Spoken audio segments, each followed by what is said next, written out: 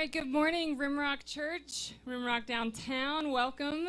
It's a beautiful morning to all be gathered outside. I hope you're finding just the right spot, whether you're sunny or a shady. I don't know. I won't judge, but we're going to start out worshiping our King this morning. So if you didn't grab the words on your way in, we've got some handouts on either side of the meadow with the words to these songs. Feel free to join in and sing or sit and just listen and worship our King.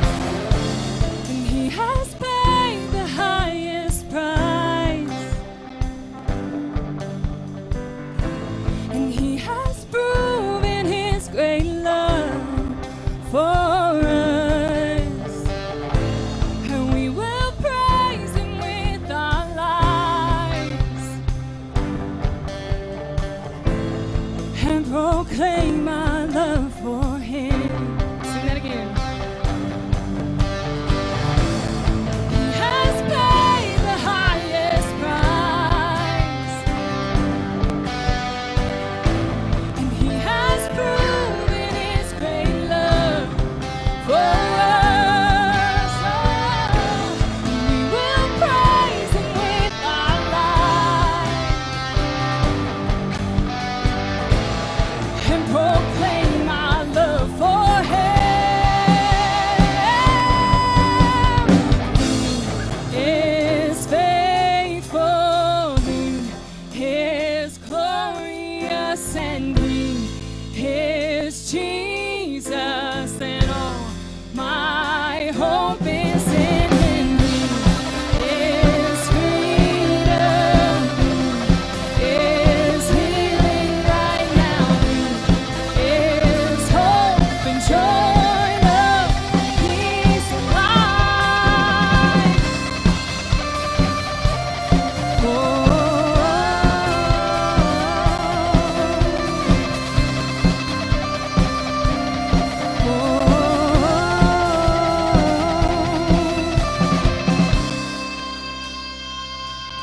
Amen. He is faithful.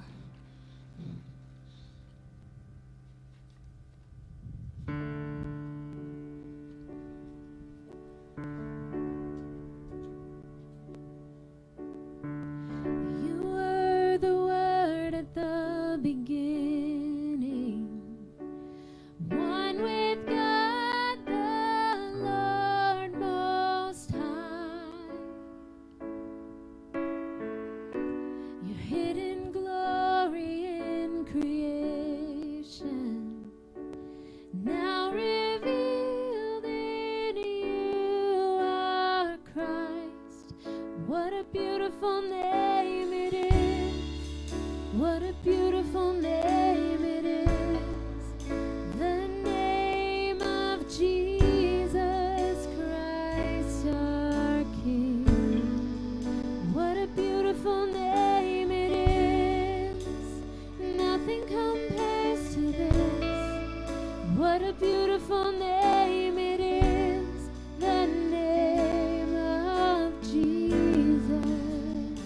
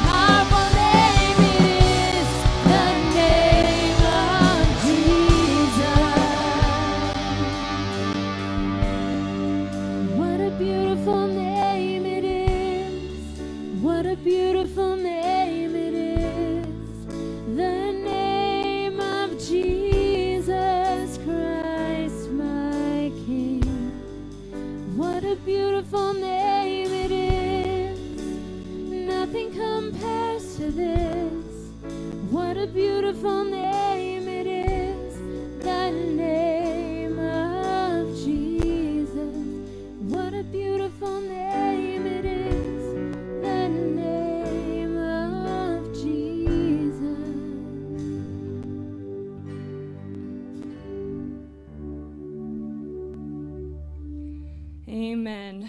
What a beautiful, wonderful, powerful name it is. Evan is going to come now and share some announcements. You guys go ahead and have a seat. Good morning, Rimrock.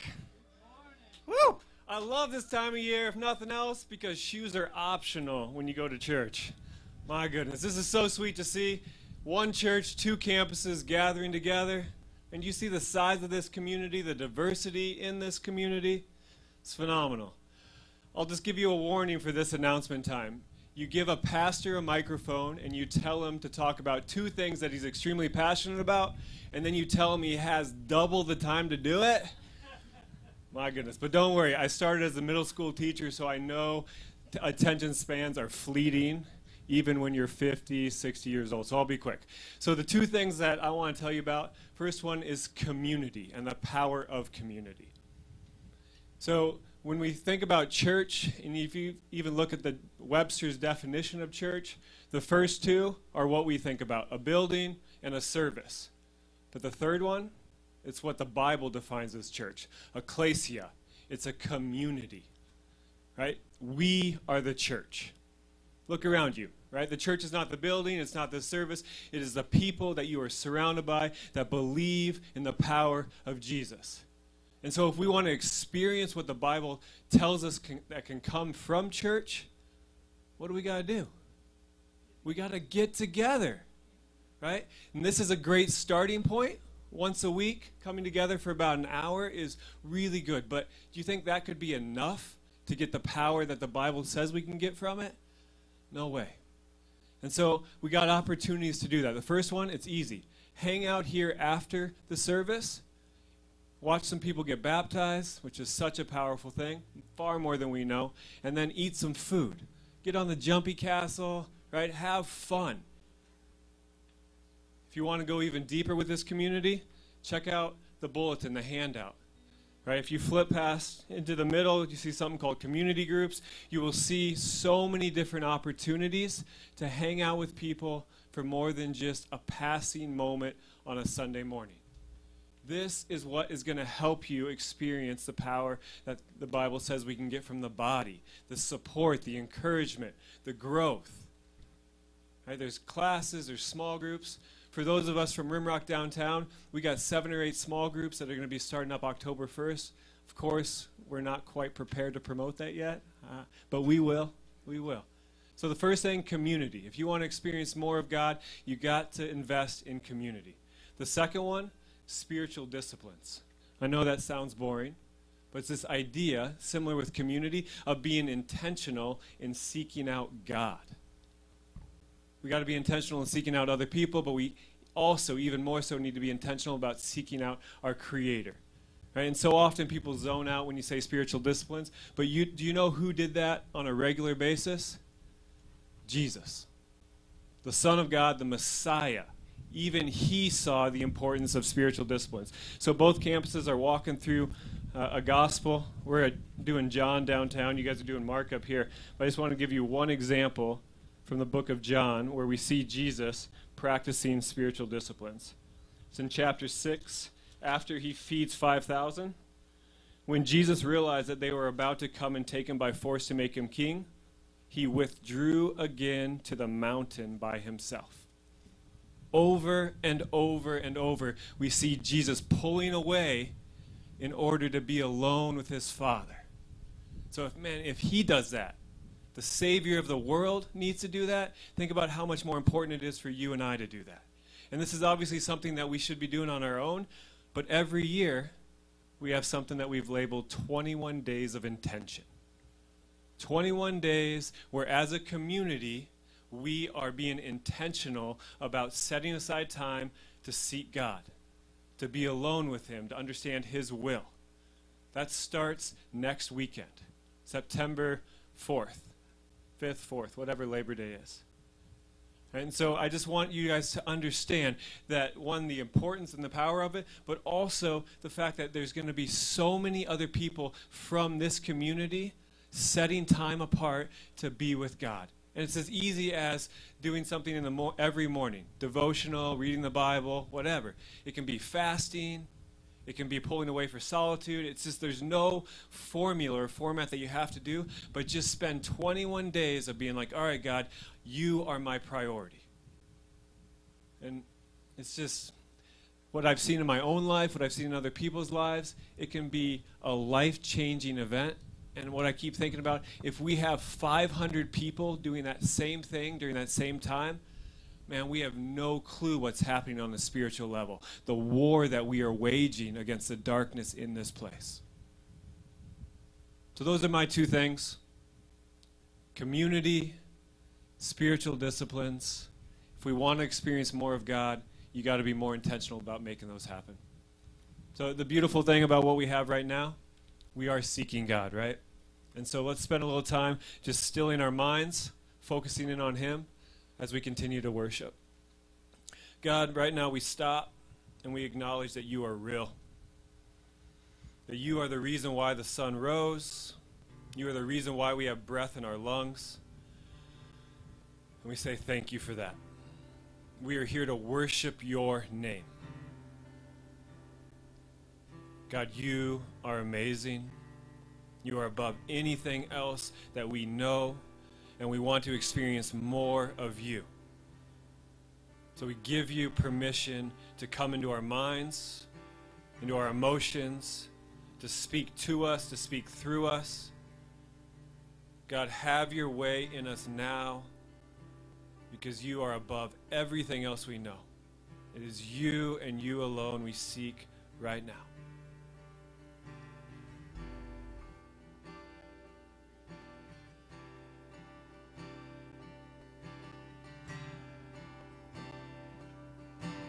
You step before creation, eternity in your hand. You spoke the earth into motion, my soul now to stand.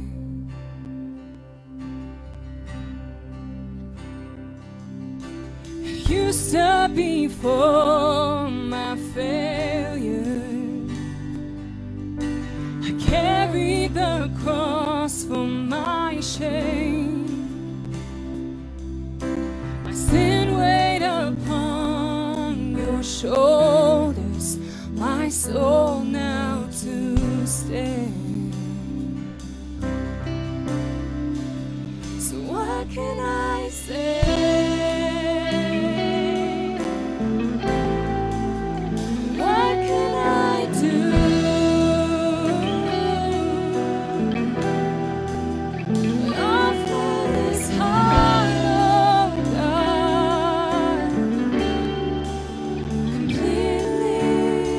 See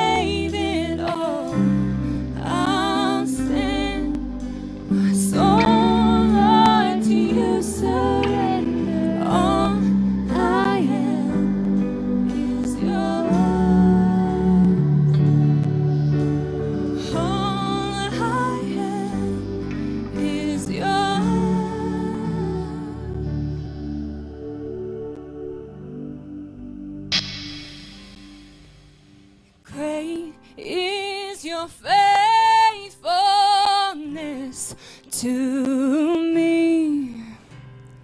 Great is your faithfulness to me.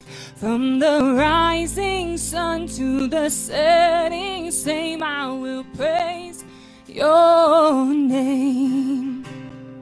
Great is your faithfulness to me.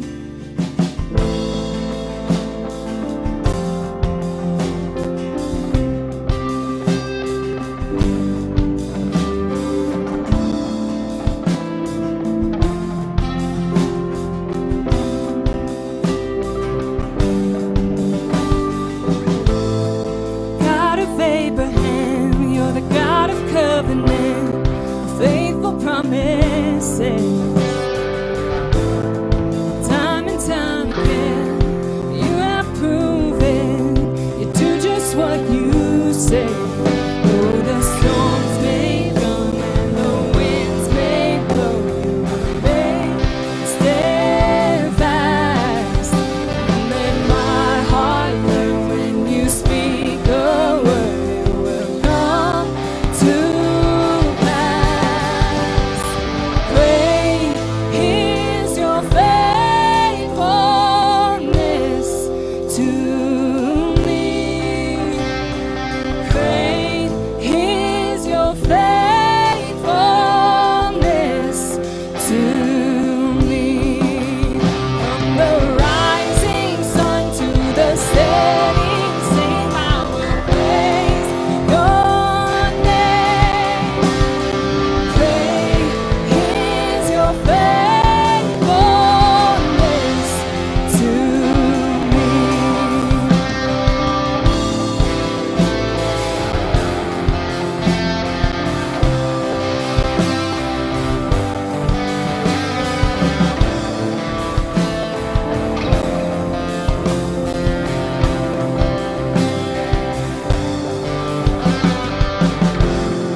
God from age to age, though the earth may pass away, your word remains the same. Your history can prove there's nothing you can't do. Faithful and true. Though the storms may come and the winds may blow, you remain steadfast. And let my heart learn when you speak a word, come to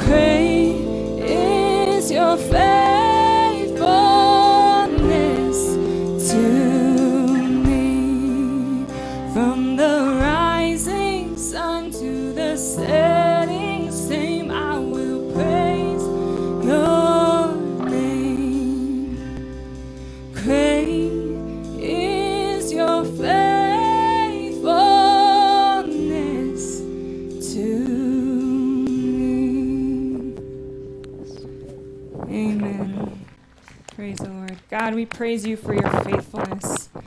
God, not because of who we are, anything that we have done, but because you have always been faithful and you remain the same.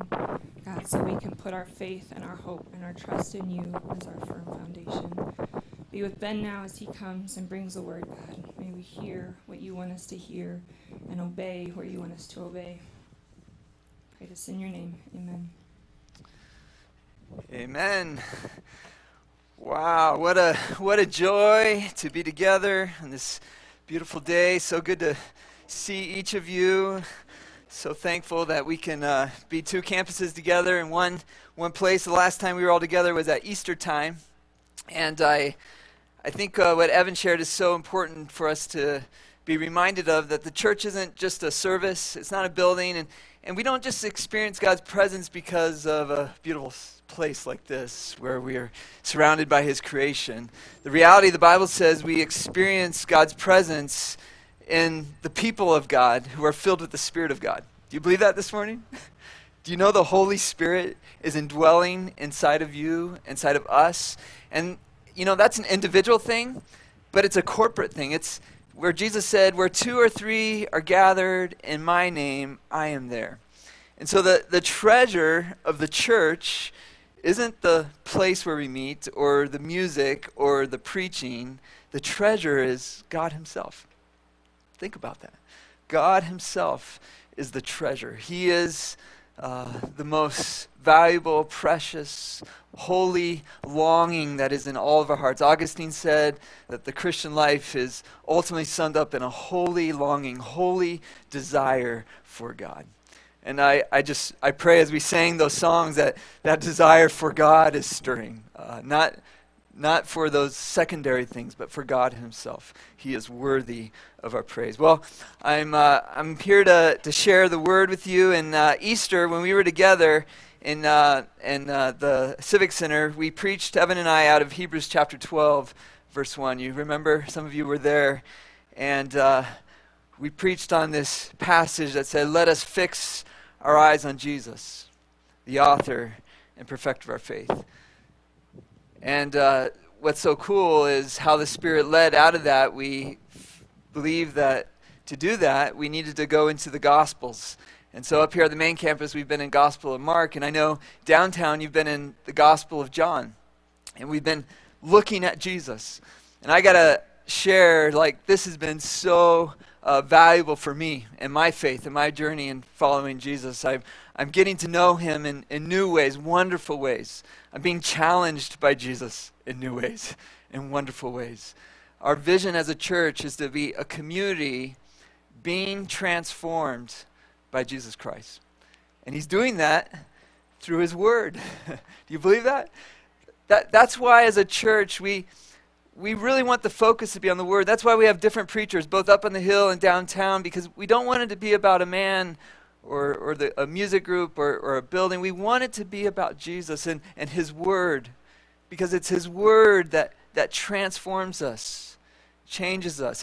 It's through his word that he created this place, this world, this universe. It says he spoke, let there be light, and he spoke, let there be life.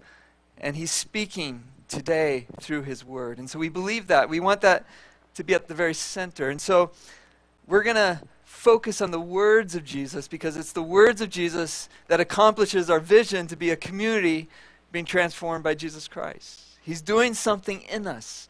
He's making us into new kinds of people. People that glorify him, that know him, that shine his light. Jesus said, you are the light of the world. You are the salt of the earth. There's a purpose to this life. There's meaning to your life and my life. We're here for God's purposes. And he's made you who you are for a reason, to shine, to see his glory transforming you in your family, in your workplace, in your neighborhood, in your schools, wherever we go. The word of God is bringing about life and transformation. Resurrection power is being released into our world through you. Isn't that awesome? What a vision God has given us for the church, for his people. So we're going to be in the Gospel of Mark, and I know for you downtown, you've been in the Gospel of John, but I think what's so cool is in each of the 4 Gospels, we see the same story, the same message about who Jesus is and what he said, but from different angles, from different angles of his disciples, of his followers who had the same experiences with Jesus, but they saw things differently through their personality and through their experience. And I'm so thankful for that, because Jesus has a personal relationship with each one of you, but we each experience him uniquely and differently. Isn't that amazing? That God is big enough to interact with each one of us, and his capacity is for the billions and billions of people on the planet right today and who've lived through all of human history. Now, if nothing blows your mind, let that blow your mind. That God is infinite in his capacity to love and to know and to create, and he interacts with us uniquely, especially with love and concern for each of us. And we see that in the four Gospels, how Jesus interacted and revealed himself through different people. But through the Holy Spirit, these are inspired words. And so I hope for you who normally worship downtown, you'll see these parallels of what Jesus is revealing through John and through Mark. We're going to be in chapter 10 of Mark. And I just want to say one thing we're committed to at Rimrock Church is preaching through whole books of the Bible.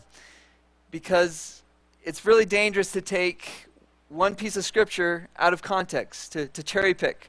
Because you can come away with misunderstanding, mismeaning. And so it's really important to understand the whole story, the whole meaning of what God is revealing to us. And you can only do that if you go through the whole book, right? To really understand what's being revealed.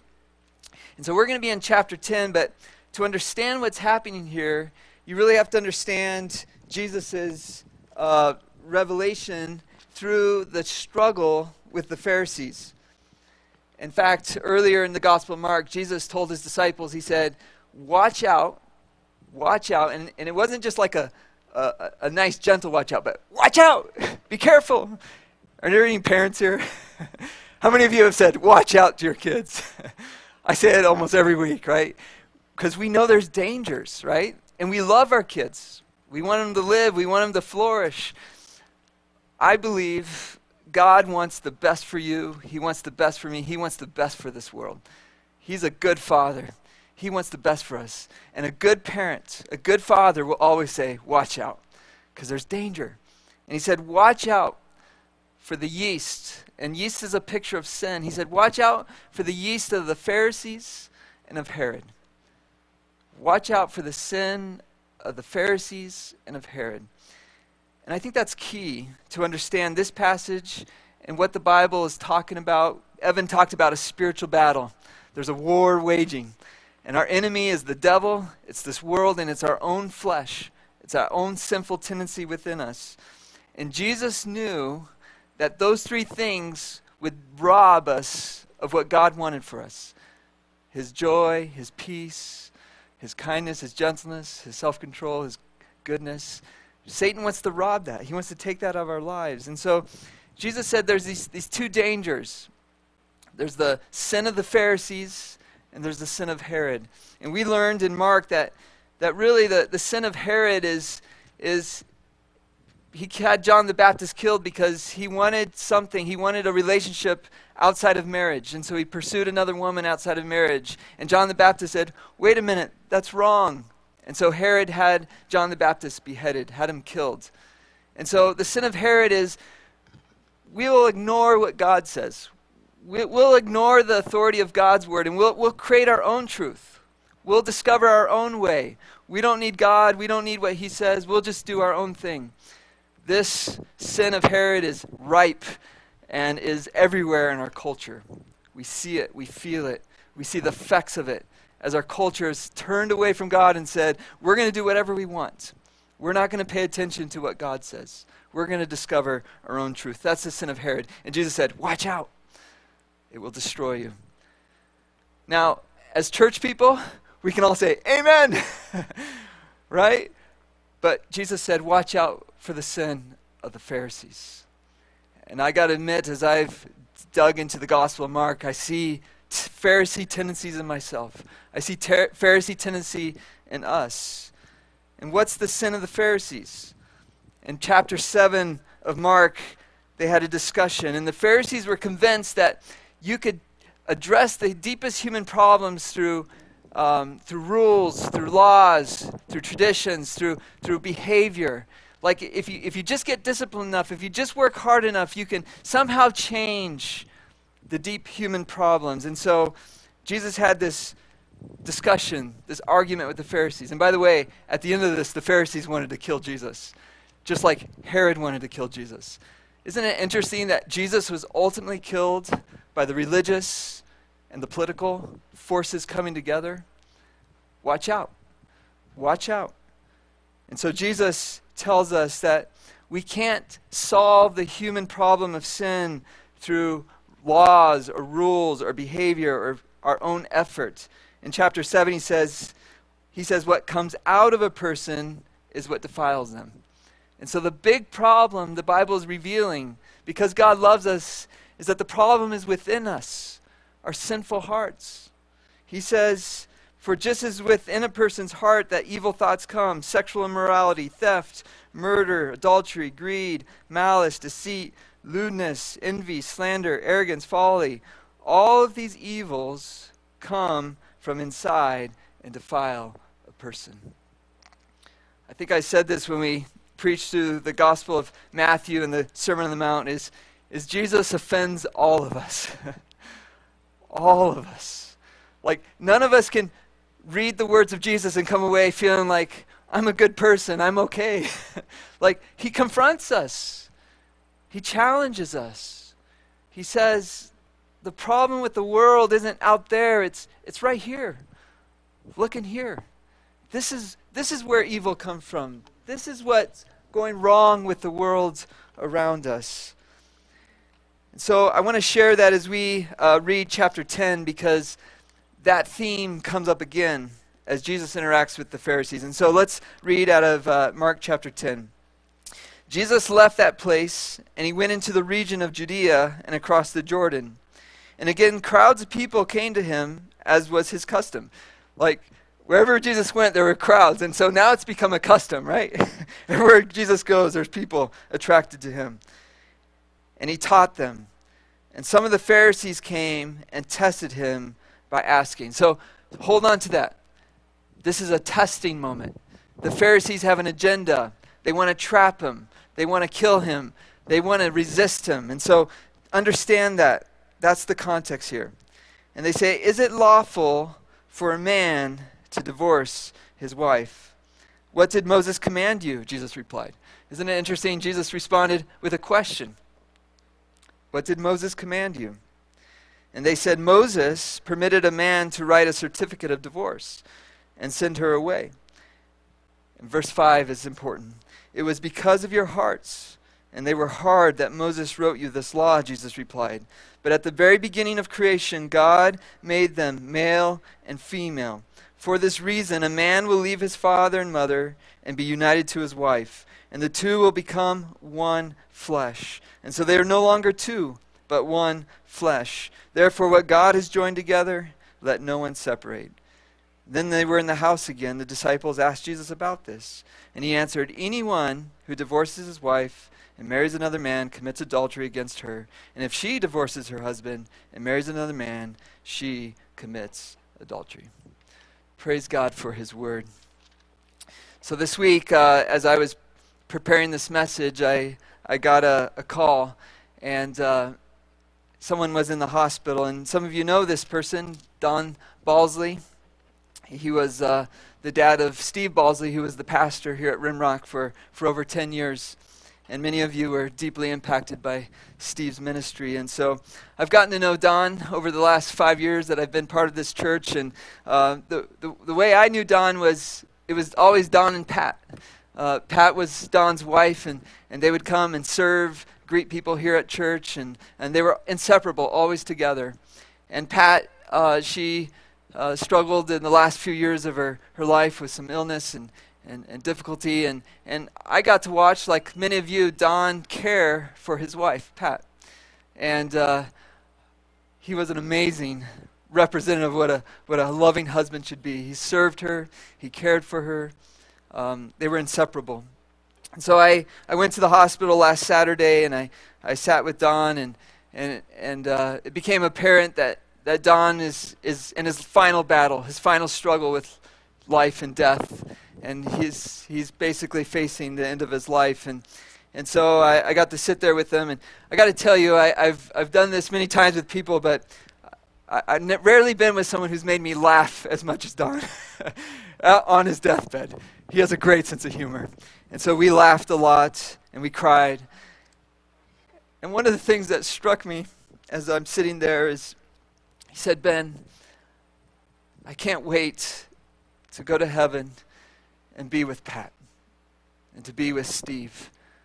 And it just hit me that, Don was married for 60 years to his wife, Pat.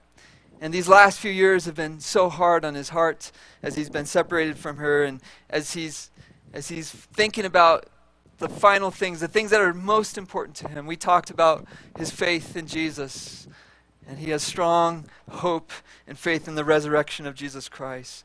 But he's thinking about his wife. He's thinking about those 60 years where they became one flesh. And that really impacted me this week as I was going through this passage, thinking about why Jesus shared these words and why marriage is so important. Now, we got to be honest as we're gathered here as a large group of people, that we all have different experiences with this. And there's some of you who are sitting there and this passage maybe brings up painful things. Maybe you've experienced divorce. Maybe you've experienced adultery. And so there's pain, there's difficulty in these words. Maybe you're single here today and you're thinking, well, is it even worth staying because maybe this doesn't apply to me? Here's what I want to share with you today. There's a door of hope. Jesus did not come into the world to condemn the world, but to save us. My brothers and sisters, if we really look at what Jesus is saying here, there is hope and there's healing and there's redemption. If there's any negative thoughts of condemnation, accusation, that doesn't come from God. That's not his presence this morning. That's not what God is saying. He convicts us. He exposes our hearts, but he never condemns us.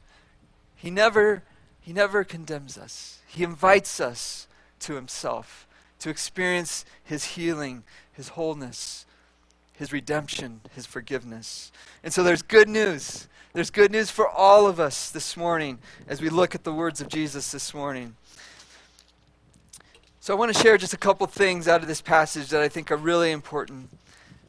Number one is we have to understand the context of the Pharisees testing Jesus. Remember, John the Baptist was killed for this very issue because he confronted Herod in his adultery, and he got his head cut off.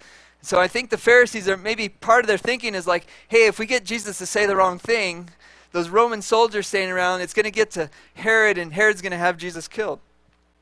So there was a testing from that angle.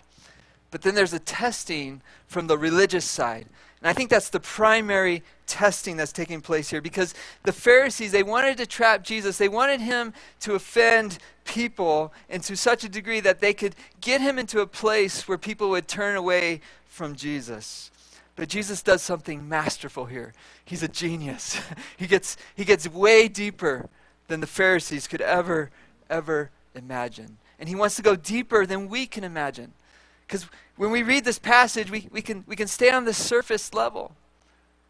And we can react like the Pharisees and say, yeah, people who divorce and people who do adultery, there's something wrong with them. But Jesus goes so much deeper. And he actually exposes that there's something wrong with all of us. All of us. And that's why verse 5 is so key, because the Pharisees, they wanted to make this a law issue. But Jesus goes beyond the law into the very heart of God, into the very heart of man. I believe that the Apostle Paul studied the words of Jesus maybe more than anyone else in human history. And Paul was hungry to know who Jesus was. And remember, Paul was a Pharisee. He was steeped in the law. He was steeped in the way of the Pharisees. He thought that the way that this world would be transformed was through law. That's why he was willing to kill Christians, because they were lawbreakers. But God got hold of Paul's heart, and he read these words of Jesus. And so if you really want to understand this passage, you have to read Romans 1 through 8. I wish we had time to read the whole book of Romans, because the whole book of Romans deals with this issue that Jesus and the Pharisees are wrestling over. The Pharisees thought that change could happen through the law. And Paul used to think that. But what does Paul say in Romans chapter 3? But now, apart from the law, the righteousness of God has been made known. Praise God. You should be praising God that there is a righteousness outside of the law, because we have all fallen short of it. What does he say? This righteousness is given through faith in Jesus Christ. This is our hope. This is the good news, that this righteousness is found in Jesus Christ to all who believe. There is no difference between Jew and Gentile. Whether you're a Pharisee or you're Herod, whether you've tried to follow all God's ways in your own strength, or you've totally rejected and you've said no to God and you've turned your back and you've made a mess of your life. Either way, there's no difference, for all have sinned and fall short of the glory of God.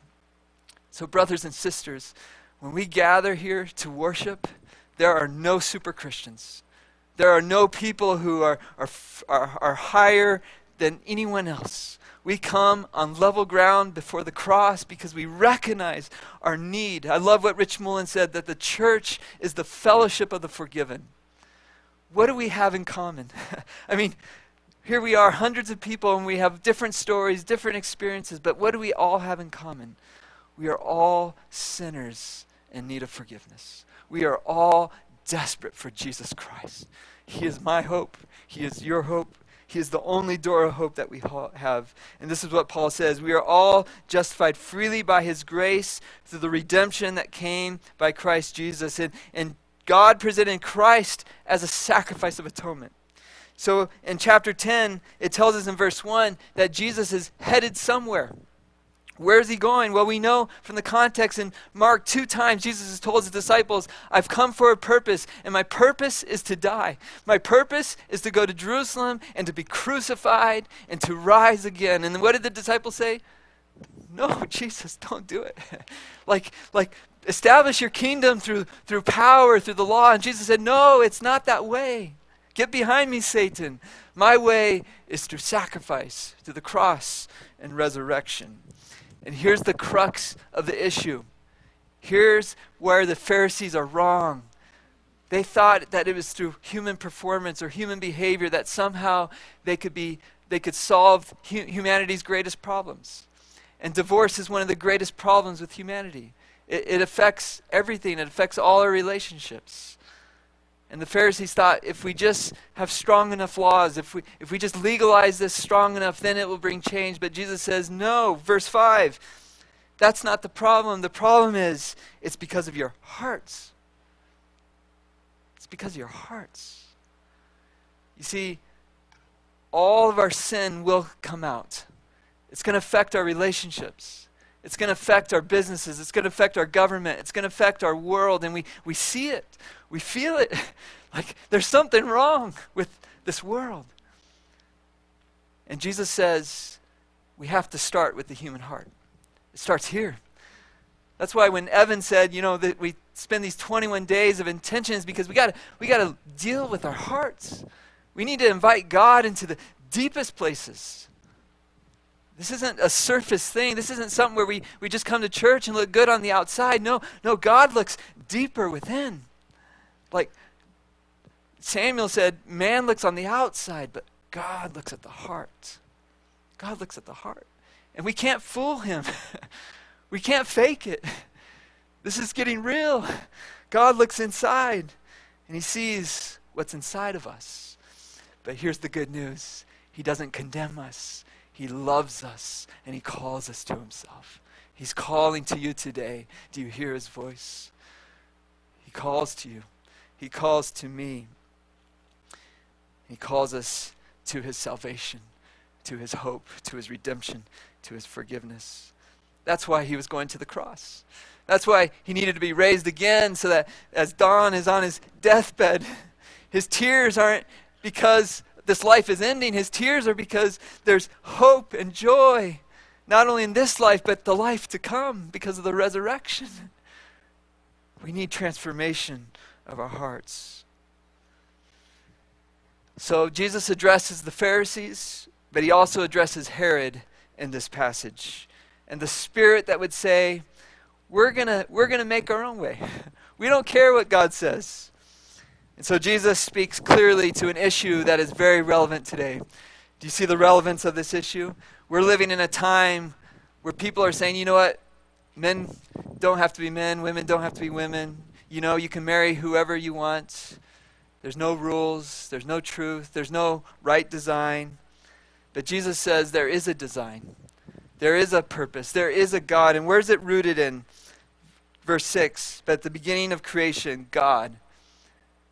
The first battle that Satan wants to attack in all of our hearts is to doubt the good creation of God. Do you see it? Like our world is bent to destroy that truth that God made this world, that God is the creator, and he made this world good. He made it according to his design. It's been fascinating as scientists have studied this creation, as they've gotten to know more about DNA, and they've gotten to know more about fine-tuning and the wonder of this created world. It preaches. Paul says that in Romans 1 that creation preaches. It tells us that God is the creator, that God is the creator, that he is the maker, and that he's designed us a certain way, that we're made in his image, male and female. We are made in the image of God. That's foundational. That's foundational to our faith, to our understanding of all things. Everything is shaped by that truth that God is the creator.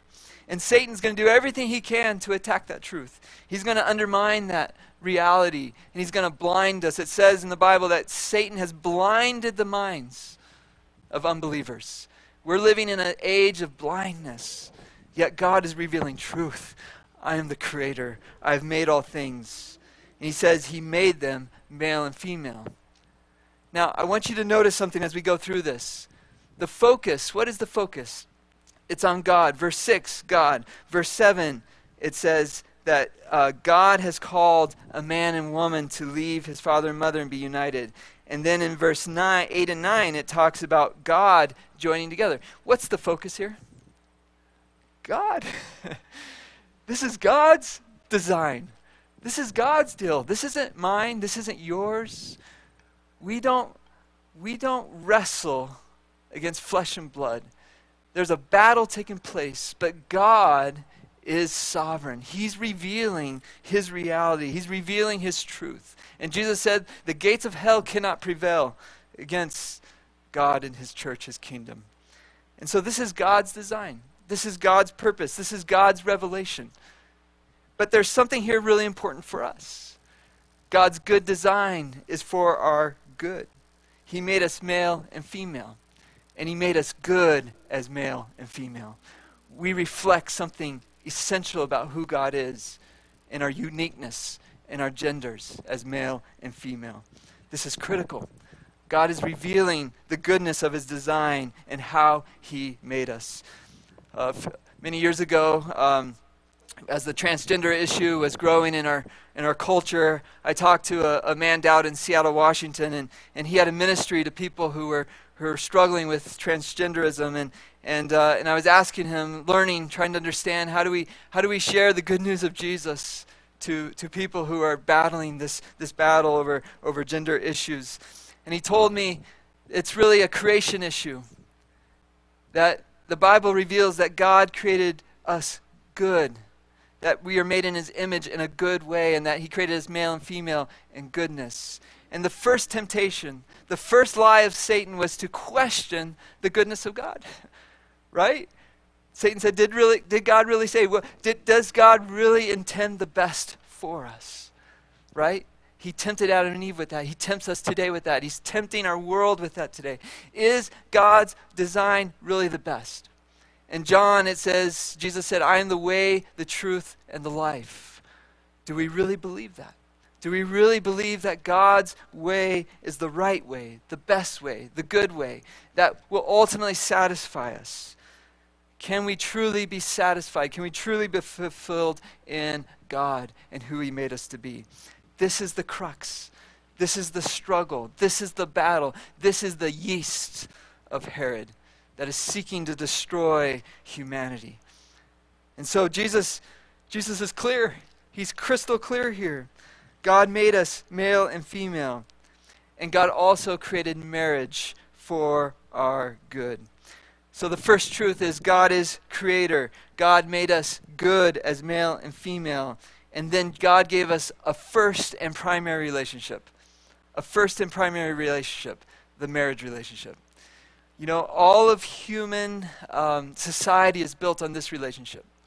This is the first relationship and is the primary relationship. In fact, I believe the Bible teaches us that marriage is the deepest reflection of who God is, because we believe God is three persons, Father, Son, and Holy Spirit. Three persons, but one God. How is that mystery possible? Well, God has revealed it in the beauty and the mystery of marriage. We're two very different people. How many of you people got married and realized, man, who did I marry? They're so different from me, right? Two very different people. And Jesus says, they will become one. It's the first relationship, the primary relationship that affects all other relationships. And so we think about those of you who are married and have children. I always say, if you want to bless your children, have a blessed marriage. The more you love your wife and your husband, the more you grow in unity, the more your children will be blessed. The more you grow in your marriage and your love for each other, the more your neighborhood will be blessed. And your business will be blessed. And our government will be blessed. Our church will be blessed. Our community will be blessed. Everything will be blessed out of that first and primary relationship. And we know what happens when that first and primary relationship gets destroyed or gets broken. What happens? There's a rippling effect of brokenness. And we see it in our jails. We see it in our society. We see the effects of the brokenness of that first relationship. And so God is telling us, this is my design. This is for your good. And so when I meet with young couples who want to get married, I say, this is for you. God wants to bless you in your marriage and your relationship, but there's something more at stake than just your happiness and your satisfaction. God has designed all of creation is dependent on this first and primary relationship. Everything is connected to this first and primary relationship. And God designed it that way to show us who he is. That there's a bigger story than ourselves. That we're not gods. Satan tempted Adam and Eve that we would become like God in this deep temptation that we have in all of us to try to become God, to try to get our own glory, to make life about us, robs us of our greatest joy. That actually we were created for God. And we were created for his glory and his purposes. That's why Jesus came to this world not saying, how can I help you? But saying, come to me, follow me, come be my disciple, because he knew that true life could only be found in him. That we cannot find truth in ourselves, that we must find who God is. And it is only in him, in Jesus Christ, that we can fully realize who we are and what life is all about. We must come to him, and then he orders everything else. He becomes the first. And marriage is a picture of that. What is first in our world? What's first in our life? And so Jesus tells us that the human relationship, marriage is the first relationship. But here's the key to this whole passage, because if you keep reading in verse 13 and all the way down, Jesus is making a point. And he's saying, you can't do this on your own. You need me. You need God in your lives, in your world, to solve this problem. Throughout the Bible, adultery becomes a picture of idolatry.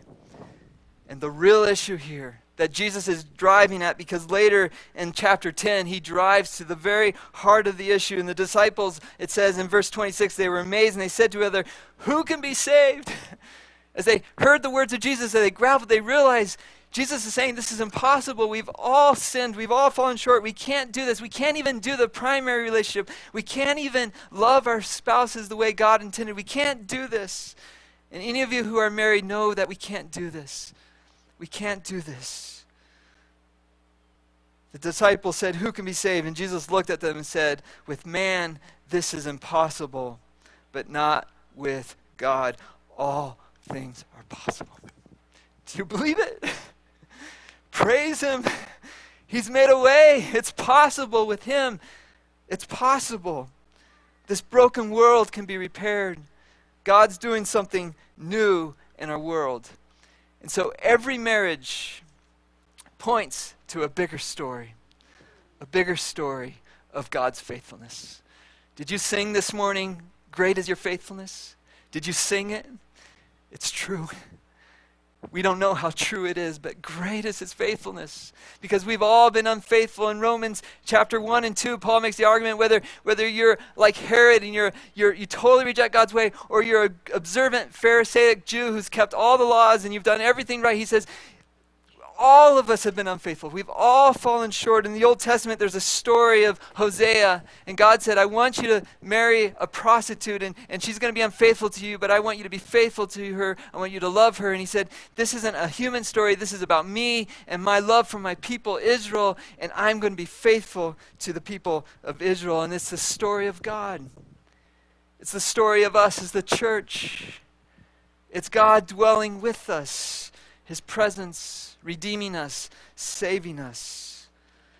Today we're going to do some baptisms, 20 of them. Praise God. Praise God. 20 people are going to say yes to Jesus. Each one of those people are going to be pointing us to this bigger story, because baptism tells us that we can't do it on our own, that we're not good enough.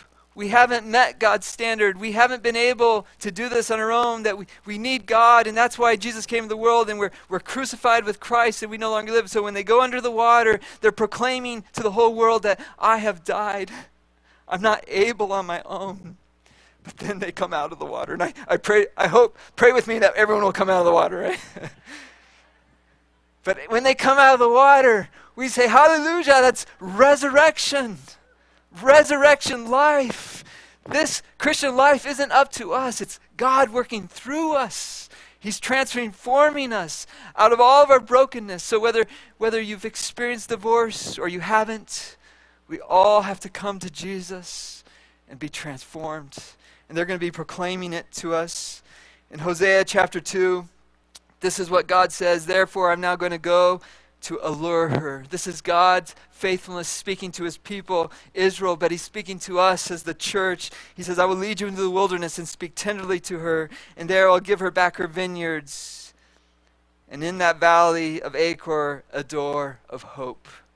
Door of hope. So every baptism is a proclamation of hope. That God's taken our broken lives, our broken relationships, and he's making something new out of us. The kind of people who can reflect his design and his purposes in this world. And that day, declares the Lord, he will call you you will call me my husband, and you will no longer call me master. I'll remove the names of the Baals from her lips, and no longer will their names be invoked. In that day, I'll make a covenant for them, as with the beasts of the field, the birds of the sky, the creatures that move along the ground. Bow and sword and battle I will abolish from the land.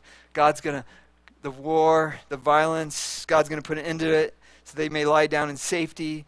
And I will betroth you to me forever. I will betroth you in righteousness and justice and love and compassion. This is a love story. And God loves you. He loves us. He's pursuing us. He wants to bless us. He wants to give to us the very best that he has. And he says, I will plant for her myself in the land, and I will show my love to the one I called not my loved one. And I will say to those called not my people, you are my people. And they will be called, you are my God. I'm going to invite the worship team to come on up. And I want to give time for those being baptized to go ahead and make your way down to the river. And so if you're being baptized or your family is with you, you go ahead and make your way. We're going to sing a song. Everyone else just stay. We're going to give them time, and we're going to kind of organize during this song. But I want to end with Revelation chapter 19, because this is the big story of God. This is where Don and Pat will be united. This is where you and I will be united, and all those who've place their faith in Jesus, all our loved ones, we will be together. And this is what we will shout. Oh, I hope you can shout today, but we will shout in all of eternity. Hallelujah! Salvation and glory and power belong to our God. You see, none of us will stand up in there and say, look how great I was. Look how great I am. No, we will all say, God, look how great you are. You are faithful. You are worthy. For true and just are his judgments. Do we believe his word? Not what the world, the culture says, not even what our own desires say, what we think the truth is, but what does God say? He says, true and just are his just judgments, for he has condemned the great prostitute. That's the battle, the enemy of our souls, the enemy of our world, who corrupted the earth by her adulteries. And he has avenged on her the blood of his servants. And again they shouted, hallelujah! And a voice from the throne kept saying, praise our God, all you his servants, you who fear him, both great and small. May the fear of the Lord come and grip our hearts this morning. And then I heard what sounded like a great multitude. That's all of us together, like a roar of rushing waters, the community of God, the people of God, like peals of thunder, shouting, hallelujah, for our Lord God Almighty reigns. Let us rejoice and be glad and give him glory, for the wedding of the Lamb has come. Jesus said the kingdom of God is like a wedding feast. It's a love story, God with his people. And his bride has made herself ready. We're the bride of Christ. Fine linen and bright and clean was given to her wear. And the angel said to me, write this, blessed are those who are invited to the wedding supper of the Lamb. And maybe you're here this morning and you don't know Jesus. Let these baptisms, let this word speak to you. Come to Jesus.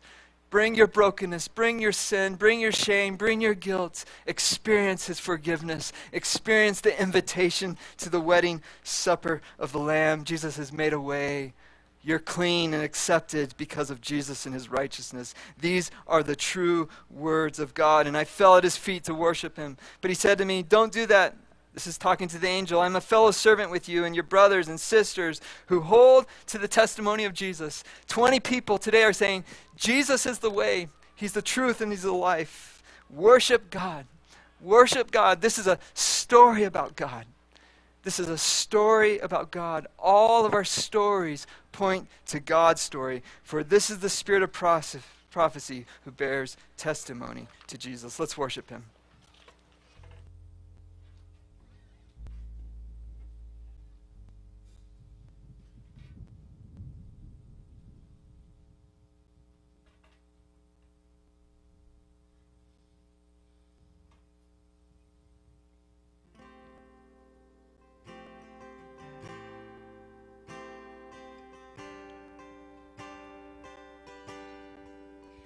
You give life, you are love, you bring light to the darkness, you give hope, you restore every heart that is broken. Great are you, Lord. It's your breath in our lungs, so we pour out our praise, pour out our praise. It's your breath in our lungs, so we pour out our praise to you only.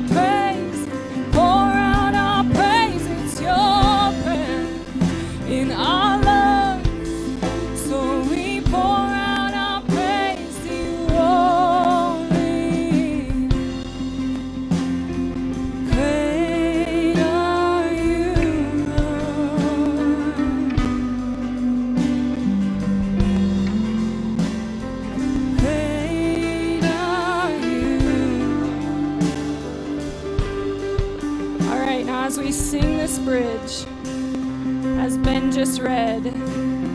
All the earth will shout your praise. And I don't want you guys to be shy. We're outside. We have a lot of room. And I want to encourage you guys to just shout and lift up your voices to praise God for who He is and for this new life that we're celebrating. So let's lift up a joyful noise.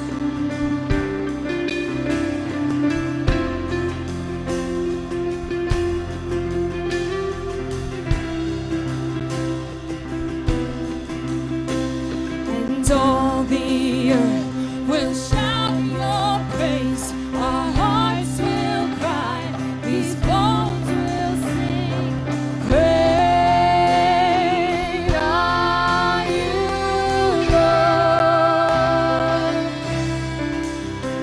And all the earth will shout your praise. Our hearts will cry. These bones will sing.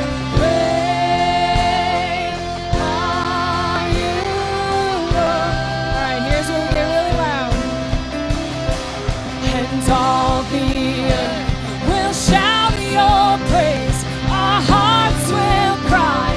These bones will sing. Great are you, Lord.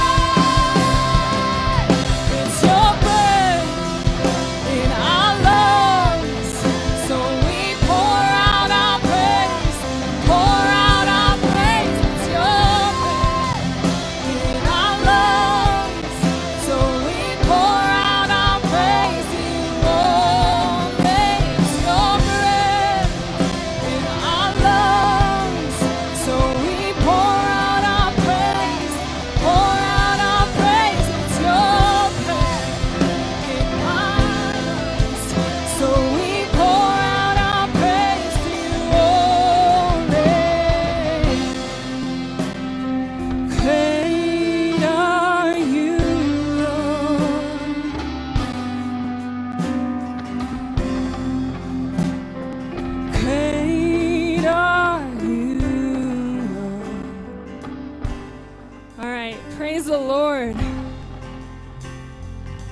invite you guys to go down now and watch the baptisms.